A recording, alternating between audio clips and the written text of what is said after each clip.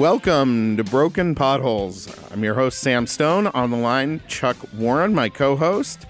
And in studio with us today, Stanley Roberts. Hello. Stanley, welcome to the program. Thank you for inviting me. For folks who don't know him, and you should be following this gentleman, he's got some fantastic content out there. He's doing some pretty good work, some independent journalism. It's one of the things we love on this program. Stanley is the home of Mr. Badley Productions, LLC, an independent journalist franchise founded by Stanley with the goal of educating the public, the rules of the road, and basic human etiquette. Yes. Chuck, those are some things we are seriously missing today. As I drove here, dodging people trying to kill me. Oh, my God. You know what's funny about Arizona and Phoenix is that if the light changes, wait 10 seconds because somebody will run it. You know, we actually, and one of the things that kills me around here is that all the various valley cities have different setups for their lights, their rules, all that sort of thing. So it is actually really difficult. Some do a leading left, some do a trailing left, some have a delay after the red to the next green, some do not. Yeah, it's crazy. And something else I noticed, so in the Bay Area, they have bike lanes, and they have bike lanes here, but they teach you in the Bay Area, don't do left hooks, don't do right hooks, because you end up killing bicyclists. But out here, they make it so you have to make a left hook or have to make a right hook, because and what that means is you have to go up past the lines and then make the turn. But then the bike hits you, and I'm like, wait a minute, that's wrong. So, Stanley, before we get to some of the stuff you're doing right now, I just want to talk about, you are the creator of People Behaving Badly. Yes, I started that back in 2006 in San Francisco. Yes, I created that. It was an idea I came up with, and then, of course. What spurred that? Like, was there one incident that you saw in the news? Because you're a news guy. Your background's in the news. 30 years in the news business. Yes, I'm old. and what sparked it was literally trying to avoid having to do work for a living, and who knew that it would turn out to be a lot more work.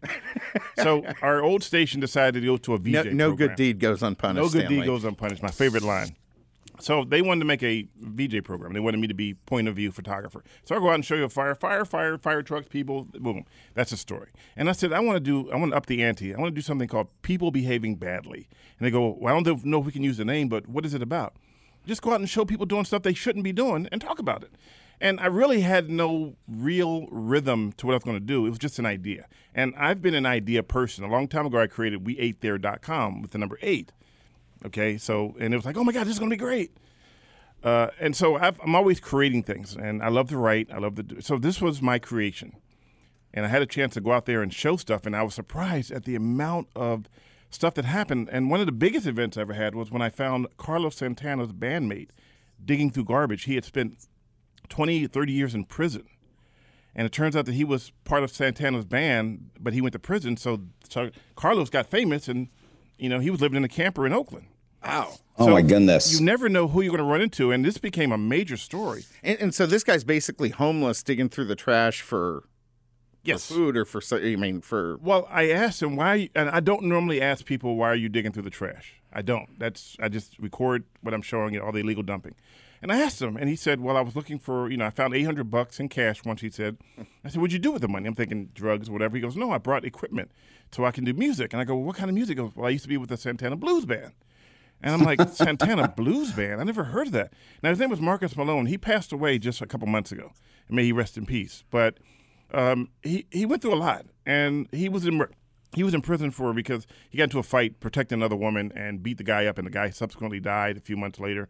So he was charged and he was sitting in prison. That was a Nick Cage movie, right? It was, yeah, well, apparently. And I linked the two together, and it was a Christmas, just before Christmas, those two came together, and it became a huge story. So you reconnected Santana and this guy. I did. Wow. And they hadn't talked all this time after he'd gone to prison? Well, the irony of this was that I didn't believe the guy at first, because people tell you stories all the time. So, but I still put it in my story because it just, for some reason, I put it in the story. And then I get a call from the desk and go, hey, there's somebody claiming to be Carlos Santana on the phone. And I get the phone call, and he goes, hey, I've been trying to track him down for years. Can you tell me where he is? Wow. And so I went back over there where the last place I saw him at, and turned out he was living in a camper. He had just been through a lot. and he had been disheveled and everything else, and the system just chewed him out. That's one of the things we get wrong, right? Is when people get out of prison, the support system, the systems to get them back into life, and frankly, the preparation they get in prison is non-existent. Well, it depends on who you are. Some people go to prison and come out and they become millionaires. We've seen it happen. They spent 6-7 years in prison. They come out and they write a book, and all of a sudden now they're living high off the hog off of millions of dollars. Then some people come out of the prison system and they're just thrown to the street. Stanley, when you talk about people behaving badly, I think you were kind of prescient with that, because it seems like there is a shift going on in society where people are just not. They get and start doing things out in public that just, it blows me away sometimes. I mean, some of the stuff that you had on your site, some of the stuff we see from day to day, everything like these, smash and grab group robberies that are going on, the road rage incidents, the Karens in the parks. I mean, all of it kind of reflects a degradation of our society, right? Well, as I said this morning to someone, I go, I'm just waiting for the world to come to an end, because it's just turned into such a cesspool of what's going on. I mean, you log on and you think the world is ending based on everything you see. The smash and grabs, the rampant theft in San Francisco, where people are running through the streets and hitting the Louis Vuittons and the high-end stores. And then they're claiming that this is our reparations from what we've been through. But I'm going to say this. I grew up poor. I mean, every dime I get is because I worked hard for. And never once did I wake up and go, you know what, I think I'm going to go hit the Louis Vuitton store and steal everything they have inside. Never crossed my mind. And so I can't. And people get mad at me because I don't agree with that philosophy.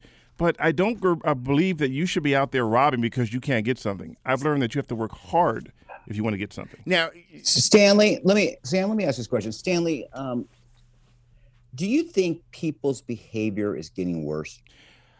I would like to believe that it's getting worse, but then you see some small inklings of people who are doing the right thing. And people who follow me. Well, obviously we can't do a broad paint stroke. No, we can't.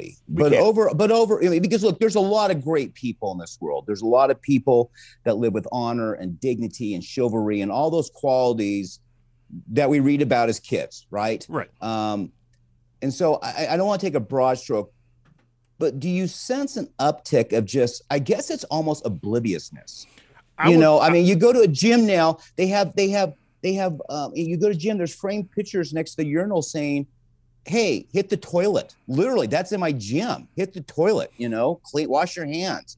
And just like a normal human being would think, when I'm doing that, I need to make sure I hit my mark. And I don't know, people seem to be getting worse. You know what I say? And I've been saying this for the last few months is the pizza box.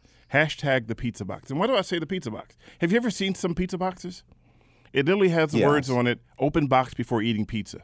Now, I want you to think about that. If you have to tell someone to open the box before they eat the pizza, then we as a human beings are doomed. Well, yeah, and the funny thing about that is they didn't make that up. There's a literal experience they had to deal with that someone ate the pizza before they opened the box. Every single rule you see out there is because somebody screwed something up somewhere along the line. And it's sad that we have to tell people to wash your hands. But I saw a guy one day walk into a movie theater with a box of pizza into the bathroom. That is like the most disgusting thing I've ever seen. So, it's funny. I had actually a Red Bull energy drink. I was at the car wash a couple weeks ago, and I bought it, and I need to go to the restroom. So I asked the cash register, can I just leave this right here so I don't have to take it in the restroom? Right. Yeah. And she started laughing. She goes, you're the first person who's ever asked me that. Of course. We wish everybody would do it. So this is so here's this. I'm at a what's those? Who takes food into the bathroom? So what's those gas stations? The Pilot. So I'm at a Pilot restaurant, and for some reason there's big chunks of ice in the urinals, and so I'm at the urinal, and the guy next to me goes, "Why is there ice in the urinal?" And of course my brain goes 1,000 miles a second, and I say, "Well, that's how they make the Mountain Dew." Sadly, Stanley, he probably told 20 people that. Well, he went and brought Mountain Dew after that, so apparently he didn't care. Yeah, apparently so. So, Stanley, tell us a little bit. You were, the one thing about independent journalism is that there's lots of great stuff coming out, but then there's also lots of blogs and things that take misinterpret something, don't have all the facts, and you were recently a recipient of that. Can you tell a little bit about the story? It's a little bit crazy. It's a little bit, and it's a lot disgusting. So I call my stories boomerangs, and what I call them boomerangs because when I throw them out there, somehow or another it always hits me back in the face. This one was a boomerang that I threw into the sky, and I said, "No way, this one's coming back." And then one day I'm sitting, and the story. Let me go backwards a little bit. So the story was, I get a lot of tips. And people who don't want to be identified will send me the tip and anonymously. So I will look into it to make sure it's verified before I post it. And this story was about 3 San Francisco police officers who were kicked out of a restaurant called Hilda and Jesse. And that actually became kind of national news. It became a national story based on my... And you're the one that broke it. I broke that story. I broke it. Stanley Roberts, I broke it. That was me. Boom. Right? What could possibly go wrong, right? There'd be crowds of people. The first thing happened was, I'm always doubted. Oh, why'd you post this? How dare you post this? You don't have any facts. You didn't post this. So, and so what made it crazier was that I'm reading on the 3rd day of posting it, or the 2nd day of posting it, somebody says, Stanley Roberts, you're a piece of crap.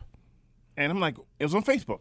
And I'm like, why would they write that about me? I mean, all I did was post this story. And it says, because you're the co-owner of the restaurant. I'm like, wait, what? So it was funny until it wasn't funny anymore. I mean, have you been getting your royalty checks or whatever? I mean, so this blog has 700,000 people that follow them on Facebook. And so they posted that, and it was up for 24 hours before I had a chance to try to get them to take it down. And imagine 700,000 people thinking I own a restaurant that hates police. So why did they think, Stanley? Why did they make such a horrible assumption?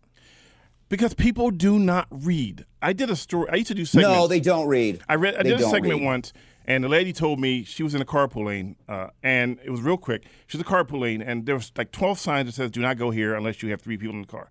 I asked her, "Why did you drive through here and you missed all 12 signs?" Her response was, "You ready for this? Because if I read signs, I might crash."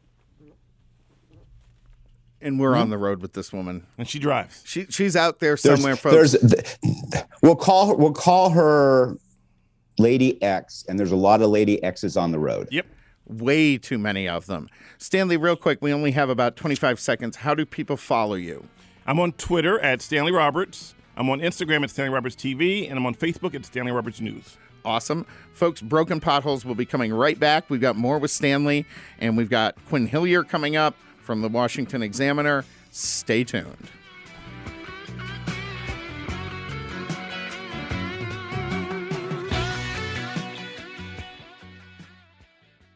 The 2020 political field was intense, so don't get left behind in 2021. If you're running for political office, the first thing on your to-do list needs to be securing your name on the web with a yourname.vote domain from GoDaddy. Get yours now.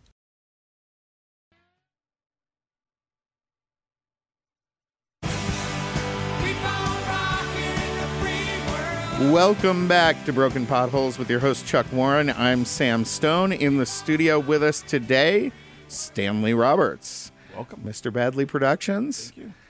Folks, if you're not following him, you should. He is breaking some news, but also it's good content. I mean, honestly, it's entertaining. Thank you very much. I appreciate that. And entertaining in that I've just watched a car crash kind of way. It's the same reason people watch NASCAR. Yep, it's like a train crash. And you go, I know it's going to crash, but I'm going to watch it till the end.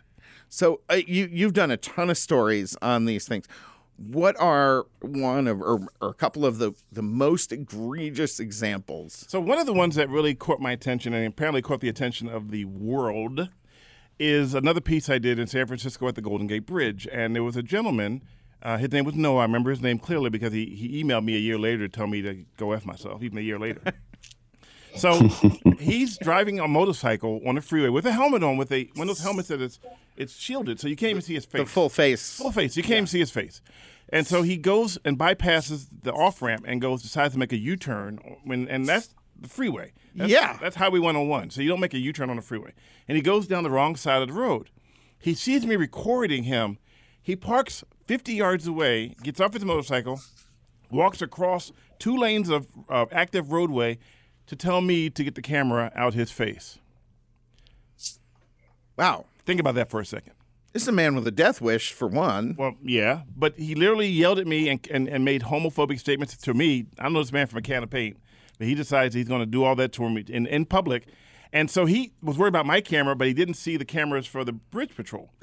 So the Bridge Patrol said they saw me, they all knew me, and they knew that there was an issue going on because they saw him waving around violently with helmet in his hand. And I'm standing there, and I can't go nowhere because the freeway's behind me, so I'm stuck. And the CHP shows up. And CHP actually does have a Bridge Patrol They have a Bridge Patrol. right? Well, Bridge Patrol and CHP are two different things, but CHP patrols a bridge as well. And so they came and grabbed the guy and said, hey, what's going on? And turns out the dude didn't have a driver's license or insurance for this motorcycle that he came after me for. And so he walked home, and his motorcycle got towed to, and so it's like, and he worked for the U.S. Park Service. So not only did he get his car towed and made TV, which went national, and if you can Google it anywhere, it's out there, he also had the nerve to send me a message a year later, basically the middle finger. I'm like, what is, dude? It's funny, Stanley. I mean, I think this has a lot to do. People do not want to just accept that they did something that's silly or reprehensible. I'll give you an example. Years ago, my daughters were in bonnet ball, so I became bonnet ball president. That's softball. And, I would go to the schools because we had to go and pay high schools for their softball fields. There were, in our area, it's East Side. Property's too expensive for community stuff. So they had to use high schools. And I remember going to one, you always have your officers on campus. And the first, I've always asked, what is your biggest problem? And I'm expecting to hear the kids brought 5 cakes to the gym one night at one, something like that, right? Mm-hmm. And he just said, the parents not allowing the kids to take any responsibility for their actions. And then I went to another school that afternoon and talked to the principal, making the deal. I asked him the same question because I'm still hoping to hear about this 5-10 kegger in the high school gym or something, right? Right. And he just looked at me. He goes, it's the parents. He goes, I'll give you a perfect example. We had a student break into a locker. Mm-hmm. He was on video. It was better than my wedding picture. We sat him down with his parents. His mom saw the video and goes, that's not my son. He goes, what are you talking about? She goes, it's not my son. Yeah. And I think I think part of this is because I think there's just been some poor parenting, not allowing our kids to take responsibility. So now they become these dysfunctional, selfish, I don't care what anybody else is doing adults. And it's weird. Well, I blame that a lot on our history because it became the point where you used to spank your child. Don't do this or I'm going to spank you. And then it became illegal to spank your child. You go to jail for spanking your child, which I get it because some people took it too far. They didn't just spank their child. They set their child on fire. Yeah, to me, there's a difference between spanking your child and setting your child on fire. There's a huge difference. Yeah. Right. That's not disciplinary. Look, I got 3 spankings growing up. I remember each of them, and boy, I deserve. Oh, you only got 3 spankings? So that's the problem. I was a pretty careful kid. I got hundreds of those spankings. Yeah, see, now, but I deserved every one. I deserved each of them. I got a spanking for getting a spanking. You made me spank you. Yeah. It's like a train. No, but it does. This really seems to be a long-term effect of parenting. And you see it more and more all the time. I mean, I've had we have an autistic son, so we've had some caregivers, and the caregivers, look, I mean, they're great. We've had wonderful success with these wonderful people, but I've had 2 women who've had their mom called to quit because they're going off to college or something. I mean, all they have to do is say, hey, I'm going off to college, but they had their mom called. They're just unwilling to do adult type things anymore. Well, the parents teach their children, so they learn from example. So here's a good example, and I don't know if this person was a parent, but I'm assuming they were by their age. They, usually you're a parent.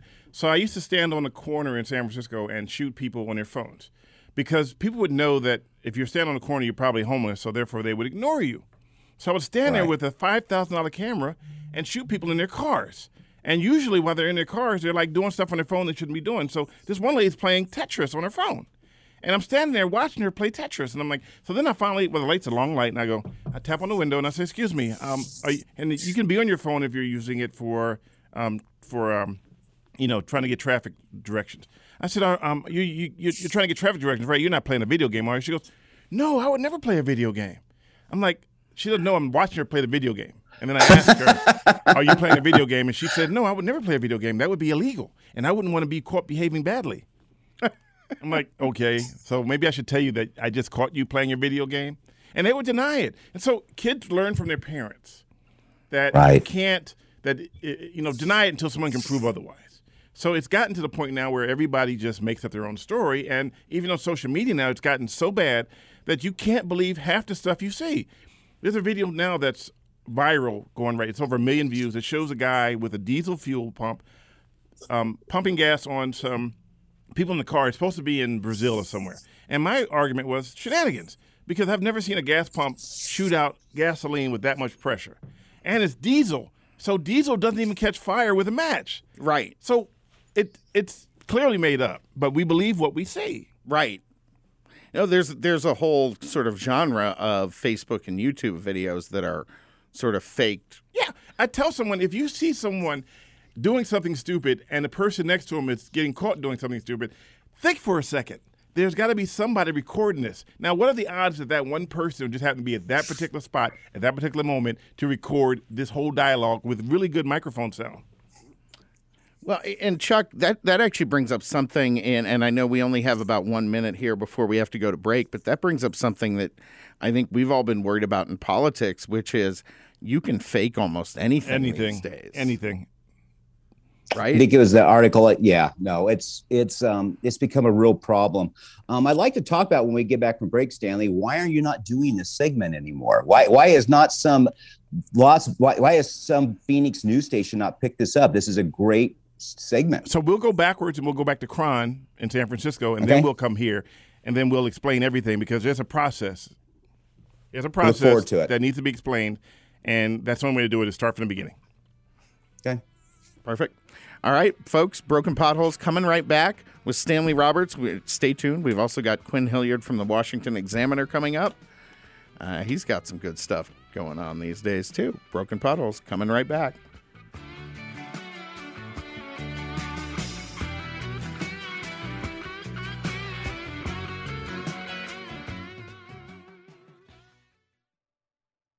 The political field is all about reputation, so don't let someone squash yours online. Secure your name and political future with a yourname.vote web address from GoDaddy.com. Your political career depends on it.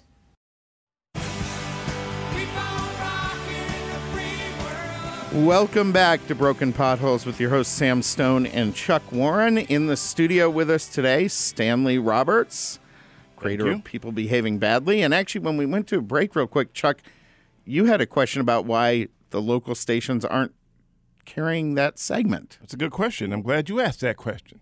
But we have to go backwards. Thank you for answering it. Well, I haven't answered it yet, but let's try it. So let's go backwards. I only have a short period of time. So been at Cron for 20 years. Started in August of 98, ended in August of 2018. So 20 years exactly. And I have been trying to make this thing bigger, promote it in San Francisco with People Behaving Badly. But the cost of living got so bad that I could not afford it. And I told the old station, hey, could you give me a little bit more money so I can afford to live here? Their response was move to Tracy and commute, which was a 4-hour drive if you're stuck in traffic. Jeez. Didn't make sense to me. So I finally got an agent, and we were trying to find something. And then we found something in Arizona that they were looking to replace, and they wanted to bring me in. And the news director at that time was like, I think you'd be here forever. We love you. This will be great stuff. I love your work. So I got brought in as I was brought in. But the station told me, the old one in San Francisco said, give us a couple of weeks and we'll make a deal so you don't have to leave. And so the deal was, I get a call from my agent, goes, they just trademarked the name, People Behaving Badly. But they only trademarked it as internet and news, just to make sure. And they said to me, well, now that we own the name, I guess you can't leave. And I said, the name doesn't dignify what I do. So, or doesn't make up what I do. My stuff sells on its own. I don't need that. So I got the job. I took the job in Arizona, and it was, it was a cut and pay, but the cost of living was considerably lower. So it was, I could make ends meet. I wasn't renting a room anymore. I was renting an apartment. And frankly, I mean, let's be honest. This is a much better place to live right now. It's beautiful here, except for the summertime when Satan comes out and heats everything up to 1,000,000 degrees. But other than that, I'm fine. I love the other time of the year. That's what we have air conditioning for. I know, but getting from point A to point B, sometimes you melt. Well, see, that's why I'm not a fan of our illustrious mayor, Kate Gallego, and her demand that everyone give up their cars and ride the I train. never understood why they made Phoenix with no trees. It's like, and no covered parking. Yeah, no. What the hell? Who thought of that? Hey, we'll just fry you guys. Don't worry about it. Let's cover everything with blacktop. So without getting too far off base, I know we have a short period of time. So I got to Arizona, and the outstation told them that if they used people behaving or badly in the name, they would sue them. So we had to come up with a new name, which was called Misbehaving. And after coming up with names, one of the names we came up with was You Can't Do That, or That Ain't Right. And somebody complained that was racist, so we couldn't use that name. Imagine. Oh, come on. That ain't right. They thought it might be racist, so let's not. Which was my first clue. I mean, that ain't right. I don't know. But what was the movie with Chris Rock, right? When he became president, sort of. Yeah. And he's running around the country screaming, "That ain't right." Yeah, so they thought it was racist, so we call it Misbehaving. And then the Bitmoji with Mr. Badley, I named him Mr. Badley. That was me. And so basically, make a long story short, when COVID hit, because I was doing in San Francisco, I was doing a story every single day, which was the reason why I had a stroke, because there was just too much pressure.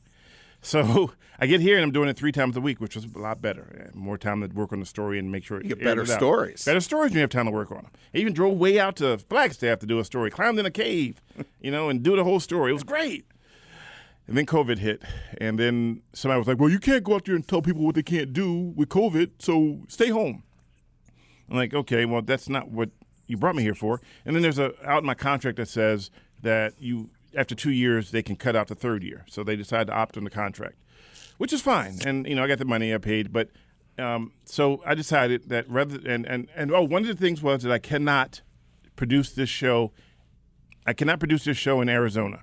And if you do know Arizona, there's only 2 markets, Phoenix and Tucson. And so I could not do it in the Arizona market at all. Okay. So the only option was, but I didn't want to, my daughter lives in California. My better half, her mom lives in San Francisco. I don't want to be in some other state. I want to be, but I love it here too. Right. So how do you do both? How do you juggle both? So I ended up starting Mr. Badley Productions. And what I did was 2020, I created a GoFundMe so that I can raise money so that I can buy equipment and start doing this.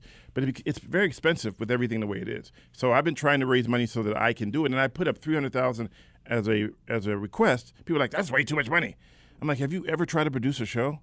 Equipment costs a ton of money. The camera alone is, why don't you use your iPhone?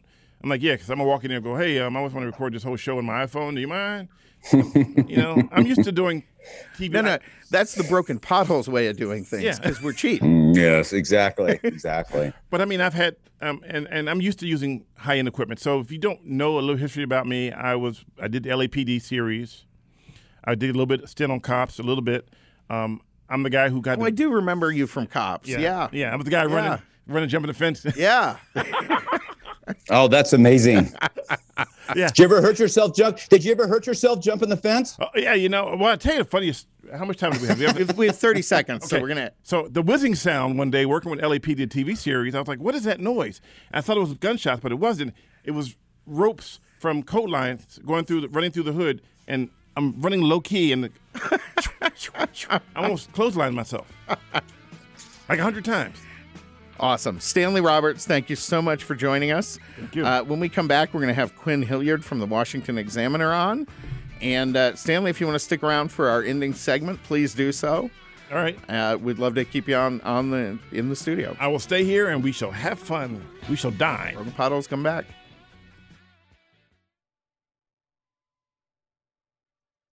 It's the new year and time for a new you. You've thought about running for political office, but don't know where to start.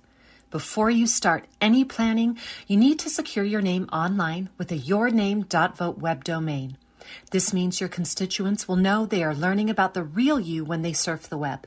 Secure your domain from GoDaddy.com today.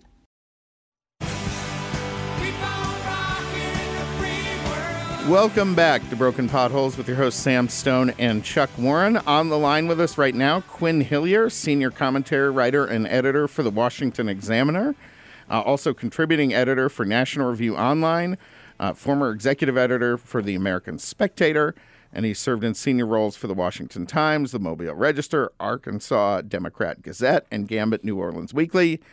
Frankly, he's been published in just about every major paper in the country and lives in Mobile, Alabama. Quinn, thank you so much for joining us today. Well, thanks for having me on, guys. I appreciate it. You had a piece recently about Senator Blumenthal, for folks here in Arizona, they may not know that well who he is, but I found this really interesting. This is just something you would never see of a U.S. senator, a Democrat, even a couple of years ago, where he was actively involved with the Communist Party and with their awards presentation. Quinn, can you tell us a little bit about that? What is that about? Yes. This was the Connecticut affiliate of the Communist Party USA, literally openly affiliate. This isn't like saying, we're making some allegation or some third-hand connection. No, this was an open affiliate of the Communist Party USA giving their annual awards ceremony. And they had U.S. Senator Richard Blumenthal of Connecticut as their featured surprise speaker.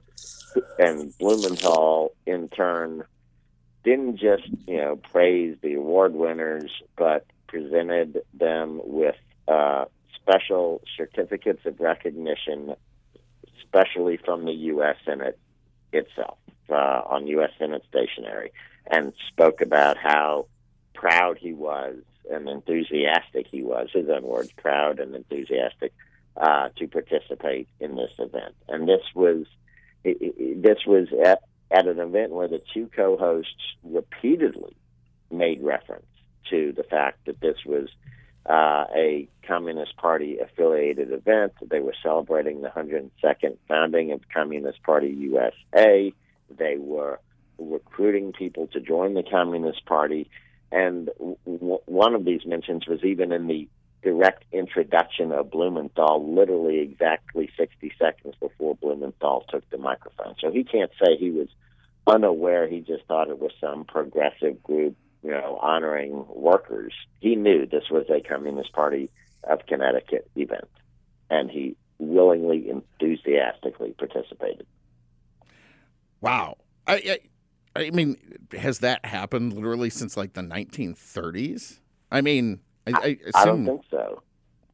This is astonishing, and it should be leading every single newscast for a week, just like every major so-called establishment media outlet went nuts and had conniption fits, and rightly so, I'm sorry to say, rightly so, when Arizona's Paul Gosar spoke to the white supremacist group, when Iowa U.S. Representative Steve King spoke to white supremacist groups. Every media outlet in the country went nuts over it, and yet when Blumenthal does this, I just checked, I did a web search, could not find a single mention of it on CNN, ABC, CBS, NBC, Washington Post, and New York Times. Not one word about it. Chuck, had you heard of this? Because until I read this, I didn't know about this at all. No, I till I read it, I had not heard of it, and I'm still, as you saw me on camera here, shaking my head. How this is not a story, a major story in the political sphere, is incomprehensible. I don't know what to say about it. Quinn, what has his office said about it? I imagine you tried to contact them. Actually, I have not had a chance to try to contact them because the video right now speaks for itself. I mean, the video is up. You can read a really good account. In addition to reading my column on it at the Washington Examiner, you can read a really good account at the site of the Yankee Institute, which is a conservative think tank in Connecticut. And if you follow links either there or from my piece, you can actually watch the whole video of the event. So the event speaks for itself. There's no denying that Blumenthal knew exactly what he was doing, and he was very happy to do it. Quinn, this is, I mean, we are not talking here about people who are promoting Northern European style safety net, calling it socialism. This is the Communist Party. This is the USSR. This is Cuba. This is Venezuela. This is not some benign Northern European vision of capitalism. No, or even socialism like Communist Party USA, which again the organizers specifically said, we are celebrating the 102nd birthday of the founding of Communist Party USA. Communist Party USA was a subversive organization. It took money directly for years and years and years from the Soviet Union. It helped the Soviet Union spy on the United States government. It was trying to completely undermine the U.S. Constitution. That was its stated aims, and it was so radical that and so hardline, pro Soviet in all the Gulag glory, that when Mikhail Gorbachev came along and tried at least to slightly reform it with his famous glasnost and perestroika, which were real reforms to actually treat human beings a little better, Communist Party USA opposed glasnost and perestroika. Oh, my goodness. That's how hardline, murderous they were. Well, and yet Blumenthal goes and speaks to them. International communism is responsible. This is well documented. This is not an exaggeration. Well documented for the deliberate death of 100 million people in the last century. I'm glad you brought that up. 100 million. I'm glad you brought that up because it is by far the most deadly ideology in modern history. Oh, in the history of the world. Yeah. Actually. In the history of the world. No other ideology has murdered 100 million people. What's troubling about this is, when these senators appear at events like this, that there was a process getting there. This wasn't done willy-nilly. He didn't do this without information. His staff knew what was going on. I mean, that's what makes this even worse. You and I and Sam and Rodney here, sometimes we get invited to things, we don't go do all the due diligence sometimes. But the Senate staff, due diligence was done. And they went and took the time to do this. And they probably knew this for 6-8 weeks before they even did it. That's what's even more appalling about this. They took the time and effort to get these official U.S. Senate documents made up for the award recipients. Now, granted, the award recipients themselves might be merely progressive worker rather than communist. I'm not enough familiar with the three recipients, but the people giving them the awards and the ceremony of that Blumenthal attended was openly communist. Openly communist. It's just amazing. This is mind-boggling. Well, it's a mind-boggling. It's also an ideology directly opposed to the United States and what we stand for. And as you were saying about our congressman from Arizona, any appearance of groups like that undermine the principles of this country should be avoided at all costs. And he just willy-nilly went and did it. Yeah, and you made one of you made the good point that about staff. There are times when state legislators who are driving back and forth between some remote town and their state capital, and they have no staff, they have no aides, and they get a call on their car phone, and they said, "Hey, can you come speak to our event next week?" "Oh yeah. Let me, why don't you text that to me and I'll be there." That's not what this was. This was a open, knowing, well-vetted thing, exactly as you say. And Blumenthal got up there 60 seconds after a lady introducing him made favorable reference to the Communist Party, USA. And he said, "I am enthusiastic and honored to be with you tonight." Sam, let's get Jamie and Kip to put that on our social media pages and website and boost it so people can see what's really going on out there. Yeah, absolutely. Absolutely. Quinn, before we spend the whole segment on this, you had another piece we wanted to talk about. Heritage Voter Integrity Scorecard embarrasses both Trump and liberals. Can you tell us a little more about that? Well, yeah, Heritage Foundation, who I tend to agree with almost all the time and who does rigorous work. When they do their research, they really do their research. They came up with an objective criteria, a whole set of objective criteria to determine how safe, how secure, how much integrity the voting systems of each state had.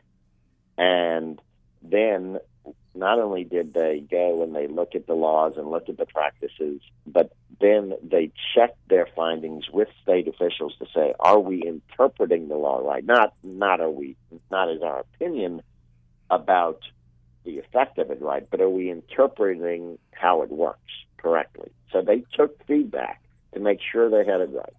They ranked all 50 states, and Georgia came out on top. The best, most secure, fairest voting system in the country. This is the same Georgia that all the big corporations threatened to, and in some cases boycotted, because they were, because Georgia was supposedly suppressing the vote, et cetera. But it's also the state that Donald Trump said, they had major rampant vote fraud. Well, no, how can you have major rampant vote fraud if you've got the most secure voting system in the country? Wow. Heritage. So that's why I say Heritage embarrassed both Trump and the liberal media, because Georgia's doing it right, even though from both sides Georgia was coming under fire for supposedly doing it wrong.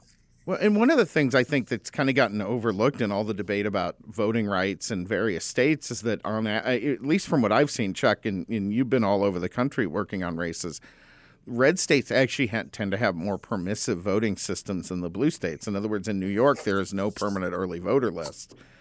Same thing in a lot of other blue states, where they still require in-person, in-precinct voting and all that kind of thing.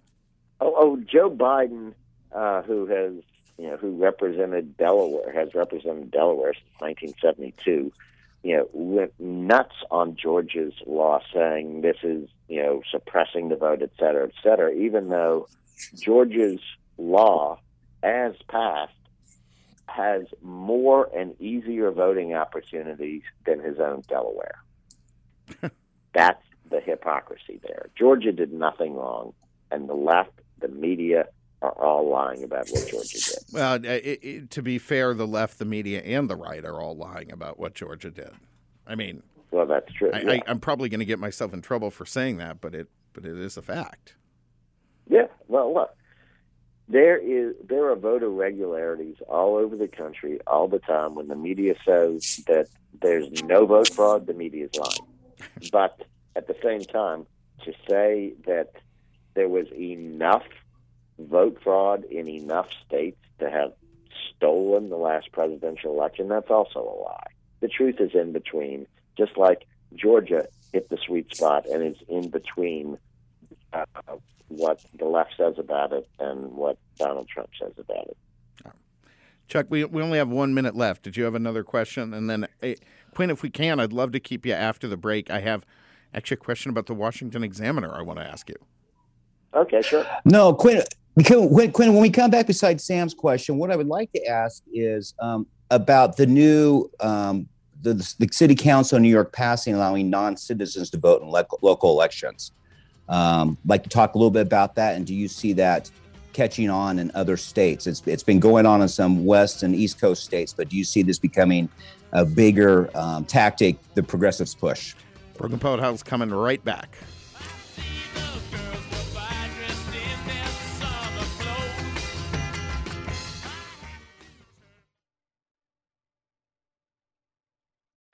It's the new year and time for the new you.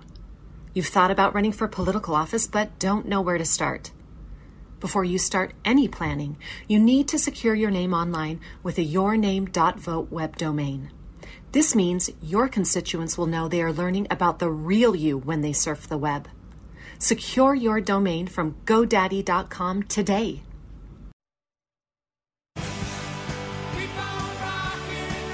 Welcome back to the online-only podcast segment of Broken Potholes. Thank you for joining us. Thank you for tuning in. Be sure to subscribe and get the Broken Potholes podcast and any specials in your mailbox each week.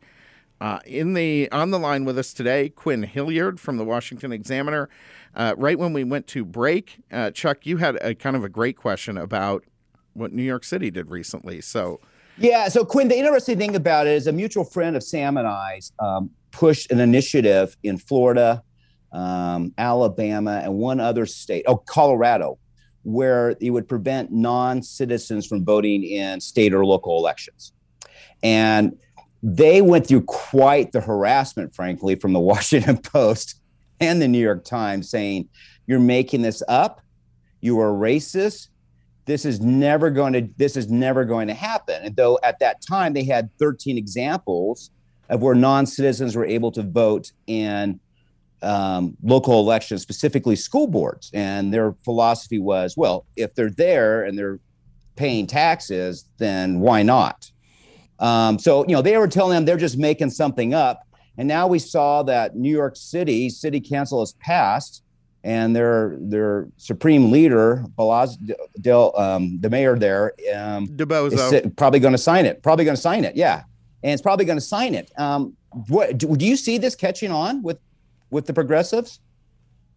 Oh, the progressives are all for this. And this is a direct assault on U.S. citizenship, is what this is.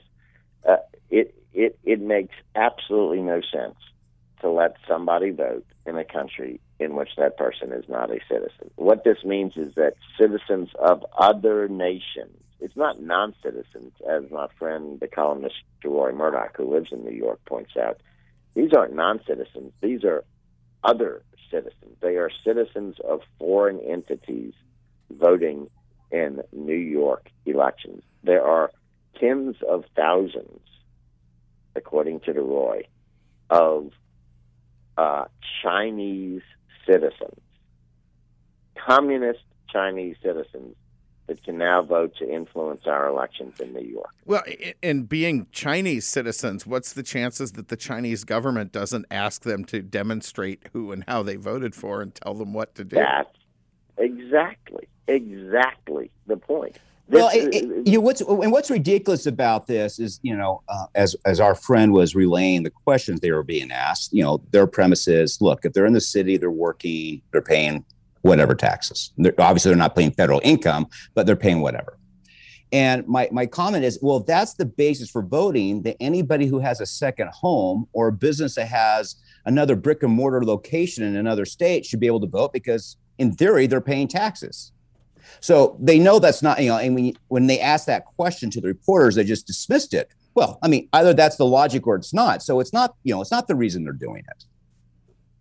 Look, Premier Xi of China could take up residence in New York for 6 months, and under this law could vote. I'm not exaggerating. No, that's what this means. I'm laughing because it's sad but true. I assume Xi would be voting for himself given his ego, but I mean. Well, Quinn, we sure hope you'll write a lot more about this. I hope somebody starts really pounding the pavement on it, because it's amazing.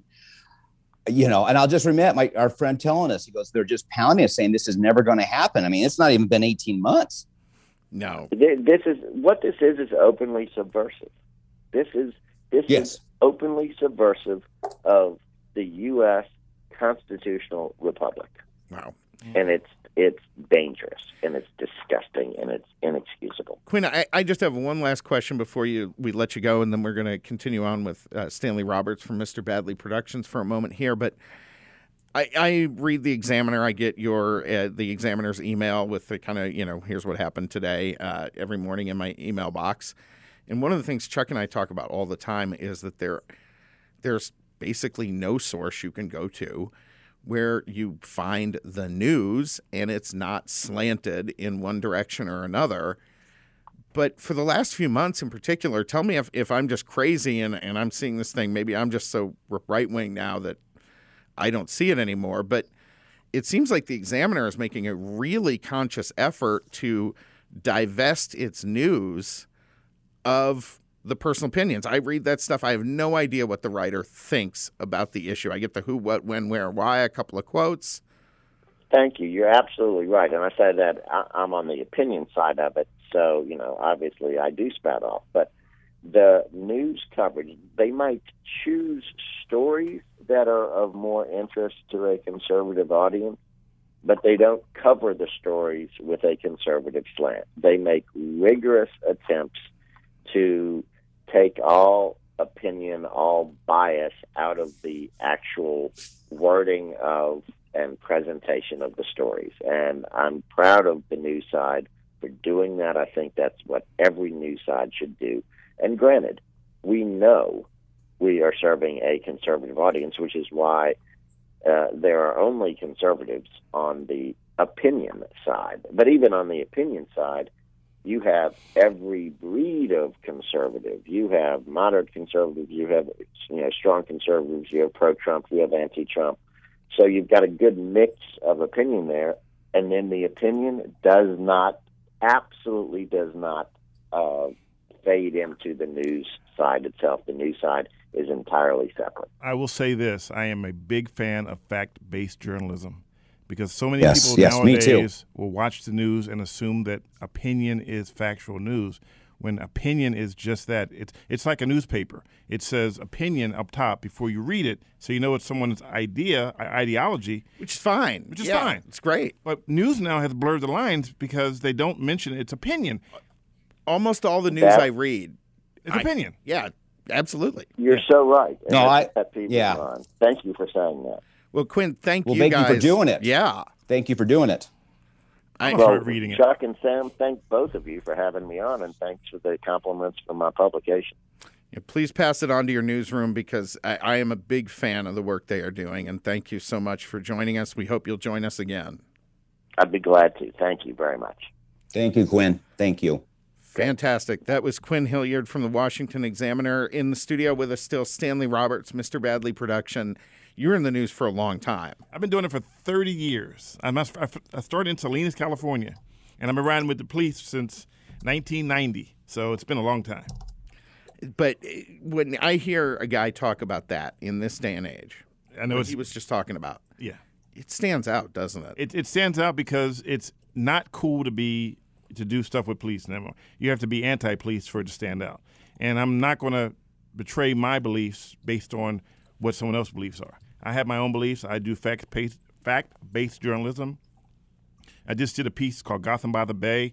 They brought me out to look at the San Francisco opioid problem, and it's on my YouTube channel, Mr. Badley Productions, and it's just crazy. There's 3 parts. There's 4 parts. And they're there. You can watch it. It's great. You also find me on Twitter at Stanley Roberts. You can see my check, so you know, because people try to pretend I'm me all the time. And you still have that GoFundMe up. I have the GoFundMe. Now, the best way to find it is just to go to Linktree and then put in Mr. Badley TV because I don't know the. Yeah, no. Have you looked at like Patreon? I know I have some friends who are doing that. I have a Patreon where I'm putting stuff on there slowly. I have little groups that people can, because not everybody has a lot of money, and I get that. No, but I mean, Chuck, one of the things that I do appreciate in the modern media era is there's so much new diversity with these individual content creators. Yeah. But the craziest thing about what I do is that, as I said before, I do boomerang. I post it out there, and then it comes back and hits me in the face. And to your critics, I mean, it takes money to do this stuff. As Chuck and I know, it takes money to do this stuff, to get this out there, and so you need people to support your program. Well, here's my biggest problem. Here's my biggest problem. If you go to Google and put in Stanley Roberts, it shows me as a basketball player, 7 feet tall, 280 pounds. I remember Stanley Roberts. Yeah, I know him. That's Stanley Roberts. I get his mail sometimes. Folks, fantastic program today. I want to thank Stanley Roberts for joining us in studio. Thank you. Quinn Hilliard from the Washington Examiner. He was fantastic. That's an amazing story about Richard Blumenthal, Chuck.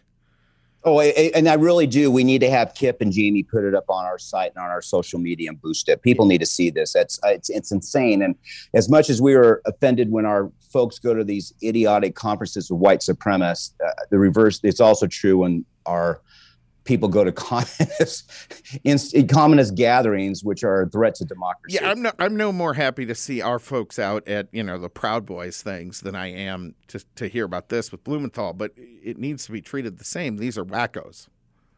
Yes. I mean, these are wackos. It's crazy. Yes. Wow. Well, folks. All right. Broken Potholes will be coming back next week. Be sure to join in for our Christmas special. Actually, we have no idea what makes it special, but we'll try. We'll give away $1 trillion. If I had $1 trillion, if I had $1 trillion, I'd wait a few days. Get Stanley off. Stanley's costing us more money. Every syllable out of that man's mouth is costing us more money. And that is the last word. Broken Potholes. Next week.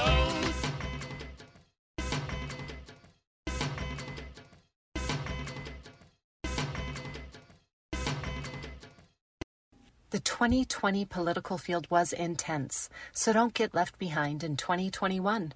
If you're running for political office, the first thing on your to-do list needs to be securing your name on the web with a yourname.vote web domain from GoDaddy.com.